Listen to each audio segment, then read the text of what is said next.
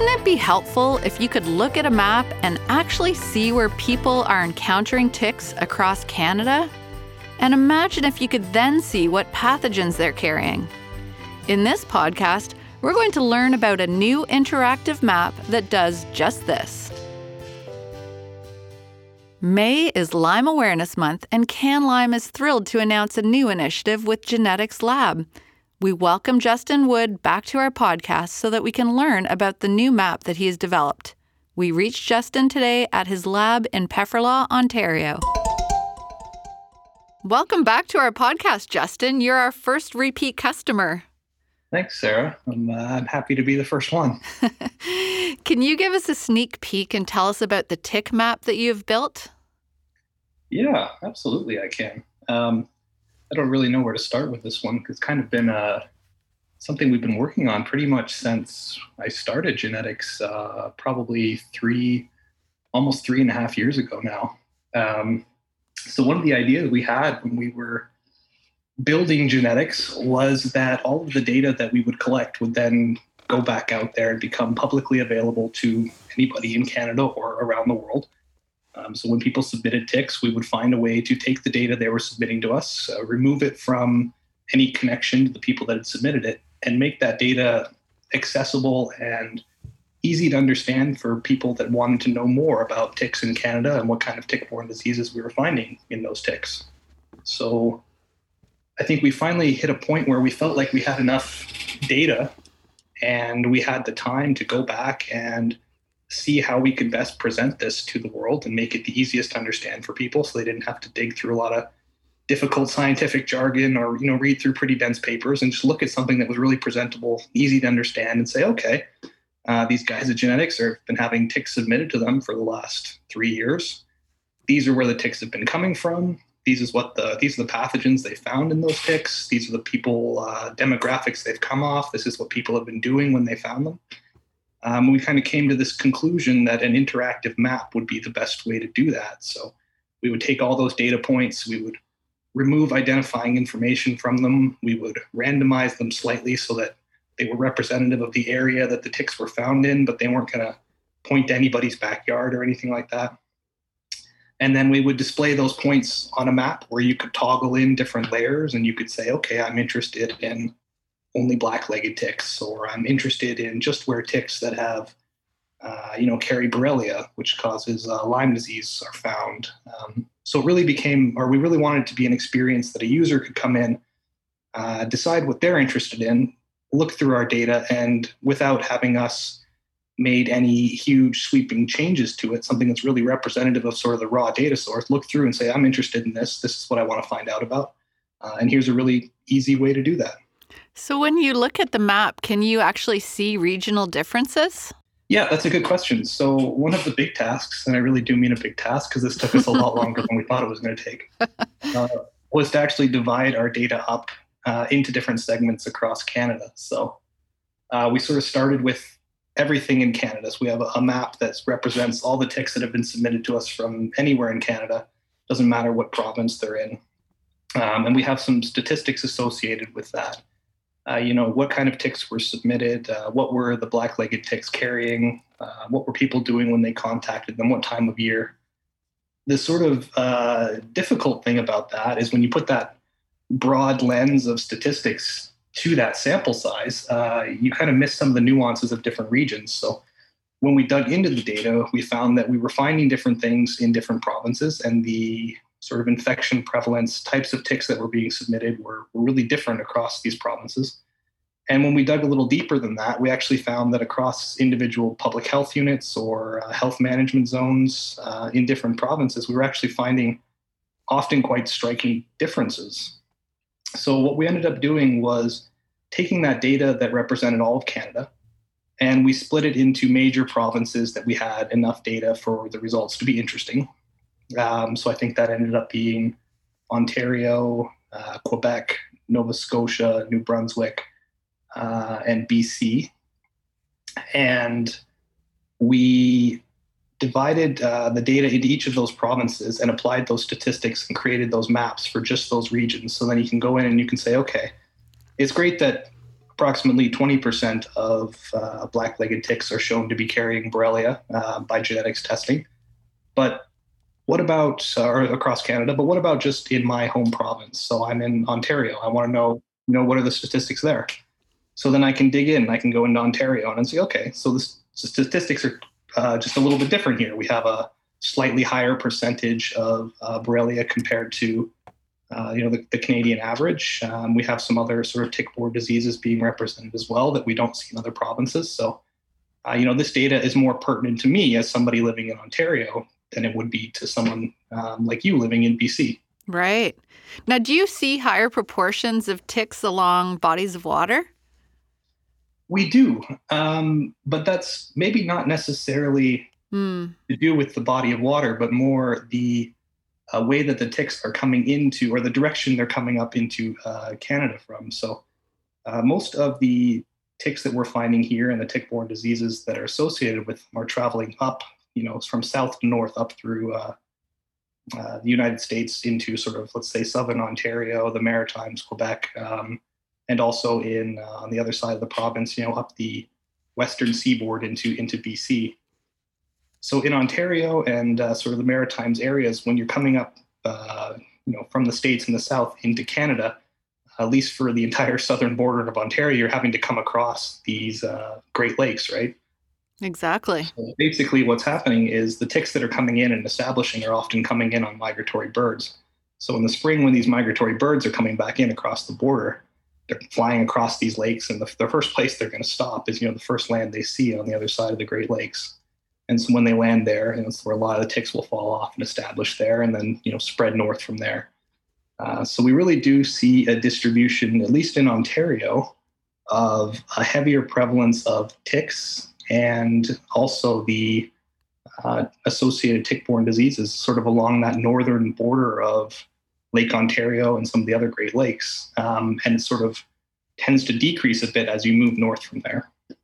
So I guess on your map, too, can you also see those seasonal changes represented? I mean, we're recording this on April 30th, and we're planning to publish it on May 4th. It is Lyme Awareness Month, the month of May, and it is a time for people to be checking for ticks when they come in from their adventures outdoors. Are you getting a lot of submissions of ticks right now? Yeah, that's a really good and pertinent question because we are absolutely getting a lot of tick submissions this time of year. So our map doesn't actually have any distribution by when the ticks were. Okay. So we had considered doing that, but there's sort of an issue with how many layers you can add to a map. Right. The software we used, but there's also sort of limitations of what the public is going to find useful. So if you add too many layers, people might start to get a little bit discouraged about what they're digging through. But what we do have is associated with all those maps, and for every province and every public health region that we've done, we have statistics that come with that. And some of the statistics are actually is a distribution of which months the majority of ticks of different species and life stages were submitted to us. So we really focus on the black-legged tick species, the adults and the nymphs, which are generally the most dangerous species to humans, and also the dog tick species, but only the adults there because the nymphs generally don't interact with humans. So we have 3 different charts that show the distribution of when different tick species and their life stages are being contacted most frequently by people in each province or health region. And what we're sort of overwhelmingly finding is that this time of year, so April, May, June especially, is particularly bad for adult black-legged ticks in the Ontario and Maritimes provinces. Quebec as well would be included in that. We have another spike for adult black-legged ticks in the fall in sort of October, November. Mm-hmm. And in the sort of summer months, when it's a little bit hotter, we actually see a spike in the black-legged tick nymphs coming out. So that's when they're the most active. And that's sort of in the, let's say, June, July, August, September months. That is so important for people to know about the life cycle and when to be more aware. Yeah, absolutely. It's actually really important, especially because when you sort of become aware of the fact that the nymphs are most active in the summer, And you can sort of correlate that when humans are most active outside in Canada. Right. We have this short period where we like to really get out and enjoy the warm weather and make the most of the outdoors. And that's the time that sort of correlates with the highest activity of what I would consider the most dangerous stage of black-legged ticks, the nymphs. And that's because they're just so small that they can be so difficult to find. They certainly are difficult to find. That is the kind that bit me, and it felt like a pimple. It was so tiny that I really didn't even pay attention to it for a couple days. I think it's really important for people to see the ticks that are not carrying pathogens also. As time continues, this is a good surveillance baseline that will demonstrate how pathogens are spreading through various animal populations. Mm-hmm. Yeah, so I think that's really interesting as well. I think there's a couple things that are important to note about that. And one of those is just sort of in reference to the way that we are collecting this data. So this would be considered passive data collection, essentially, where we're not going out and setting traps and making sure all of our sites are randomized and everything like that. So there's sort of an inherent bias to the ticks that are coming into us that they've had to attach to somebody or an animal, and somebody's had to then make the decision that they're concerned enough to send it to us for testing. But I think it does give a really good representation of, what ticks are out there, given that caveat that it may not be sort of the exact caliber of what they would call active sampling that a lot of, like the Public Health Agency of Canada would do that sort of thing. But I think it's still a really useful tool for getting an idea of where these ticks are, and a really good publicly accessible tool for that. And it does give a sort of interesting perspective of, as we continue to keep this data or collect this data and we keep these maps updated, we'll be able to sort of toggle through the different years and see, okay, we found these percentages in 2020. What are we going to see in 2021? What are we going to see in 2022? Are we going to see more Lyme disease? Are we going to see more of some of these other pathogens? Are we going to see these distributions, across provinces or within provinces changing? So you're right. I think it's really interesting, and we're going to be able to see hopefully some really interesting patterns emerge as we continue to collect this data. Scientific evidence sounds so important for the general public to be able to access, as well as really beneficial for public health units. Yeah, I think one of the things that I was actually going to mention earlier, but I kind of digressed from, was that I was talking about how we split our data up into, not just across Canada, but into provinces as well. But in some of the provinces where we have the most data from, we've actually gone a step further than that, and we've actually split it up into individual public health unit regions. So in Ontario, for example, I think there's 34 public health units, and we've taken our data and we've divided it into ticks that fall into the regional boundaries of each of those units. And we've created a series of maps where you can actually toggle between those as well.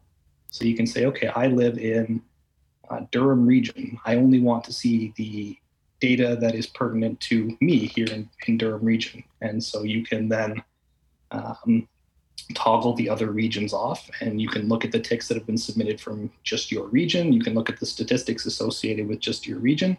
And it gives you sort of a unique perspective of what's happening sort of almost in your backyard, as opposed to what's happening across an entire province, where you lose some of that nuance. Okay, so quick shifting our hats now. I know that you're involved in a new initiative in Ontario with a new partnership called TickMD. Can you tell us about that? TickMD is something that we're really excited about. And this is another thing that's been in the works for quite a while. So one of the unique challenges about diagnosing early Lyme disease, and I'm sure you've had multiple guests come on and talk about this exact thing, is that it can be difficult to determine if somebody who has been bitten by a tick is actually at the risk of developing Lyme disease. So a number of different factors go into that, and what kind of tick it was.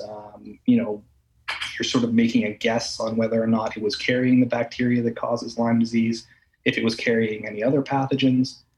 And some of the tools that we would normally use to determine if people are at risk for being infected aren't particularly useful in Lyme disease. So a lot of the early symptoms can be nondescript or not even, present. I think a lot of people expect if I'm infected, I'm going to get that really big hallmark bullseye rash, and we find that that's not the case. I'd say the majority of patients don't actually experience that. And, the testing methods we have to determine if you've been infected by Lyme disease aren't particularly effective in the first sort of 6 to 8 weeks because they are serology tests, and there's a period required for your immune system to mount a response against the bacteria, and a detectable response usually takes about 6 to 8 weeks. So you're often left in this unique situation of wondering, am I sick or am I not? And that's a huge issue for Lyme disease because we've found that the acute stages of Lyme disease, you have a much better prognosis for treatment than if you let that go out of that early, let's say, acute stage and you move into, I think, what's generally termed the late disseminated stages of Lyme disease. So TickMD is a really unique opportunity to take a tool like tick testing, which can give you a more definitive answer of, okay, I was bit by a tick. This tick was carrying the bacteria that causes Lyme disease. That's a much more definitive risk that you've been exposed or you've been infected than I've been bit by a tick and I have no idea. Right. So quick question. If you're lucky enough to find the tick embedded on your body and remove it properly with the tick removal kit, you can then send it to genetics. And how quickly can customers expect to get a result of that tick test to see if it's carrying pathogens? Yeah, we have an expedited service option, which ensures that you get your results within 48 hours of it arriving in our laboratory. And even for the non-expedited ticks, it's generally 3 to 5 days. We really recognize that speed is of the utmost importance here. So our whole model is based around making sure people get those results as quickly as they can. Right. And the delay is often in transporting the tick to get to your lab, I think. Yeah. I think the longest portion is generally people have to mail their ticks into us. So even with the Canada Post expedited, or I guess it's express post service, which we generally recommend people send with, it's usually about 2 to 3 days in the mail. So there is a bit of a delay there. You're right. Just a quick note for our listeners in the United States, you can send your ticks for testing to tickreport.com. Now back to the TickMD program that is based in Ontario. People are actually working with a medical doctor for diagnosis and treatment, correct? Yeah, so that's exactly it. So the TickMD program is sort of an affiliation between us at Genetics, who do the tick testing, and a virtual care healthcare provider called Castle Medical. And so Castle Medical provides all the medical specialists. They do all the work. Basically, the TickMD program is a portal between us here at Genetics and the tick testing results we provide, and a physician who is knowledgeable and trained in tick-borne disease care who can then use those results as well as everything else at his disposal as a physician to make informed decisions about what the best course of action for these people that have been bitten by ticks is. And one of the really great things about it is it's sort of meant to remove any of the barriers that would prevent people from getting bit by a tick and not pursuing healthcare or follow-up healthcare after that. So it's all virtual care. You don't even have to leave your house to do it. You don't actually have to have genetics results in hands to use it. If you've been bit by a tick and you're just, within 4 weeks of that tick bite, you can still contact TickMD. Their recommendation is generally that they feel more informed if they have tick testing results to supplement their decision-making, but they don't have to be in hand. So the whole purpose of this program is really to give people an option where they can very quickly, after being bit by a tick, make an informed decision about what they should do next so they don't fall into that trap of not having an informed decision-making process that leads to a late disseminated Lyme disease or tick-borne disease case. Oh, that's so helpful. Well, and hopefully with the evolution of telehealth, we can see more of these programs emerge across Canada. That would be really helpful for people. Yeah, I certainly agree. And I think one thing I would add to that is because it's really relevant right now with the COVID situation that we're in, one of the big benefits of this program launching right now, outside of the fact that it is tick season and people are starting to really encounter ticks, is that we're in a situation where a lot of our healthcare units, our emergency care, especially in Canada, is sort of at a breaking point and heavily overburdened. So this program is really helpful in the sense that it can relieve some of that burden of people being bitten by ticks and then having to walk into a walk-in clinic, an emergency care clinic, and say, I need to have this tick removed. What do I do with it? So we've sort of made a convenient way to relieve some of that burden as well as we enter this really heavy tick season. Oh, that's amazing. Well, Justin, you are a valuable member of our Lyme education, awareness, and prevention team. And I want to thank you for helping us develop the educator resource that will be coming out. Version number 2 is coming out in May. And Justin has done a lot of work with our team to support us with all the scientific facts. So thank you for your time and your dedication to this really important work, Justin. My pleasure. I'm really excited to see the final version of that. Justin has been super busy working on initiatives that are bringing awareness and support to Canadians about Lyme disease. Be sure to check out the interactive map that you can find in our podcast notes and to learn more about the TickMD virtual care program. This is CanLyme's Looking at Lyme podcast, and I am your host, Sarah Cormode. Until the next time, stay safe in the outdoors.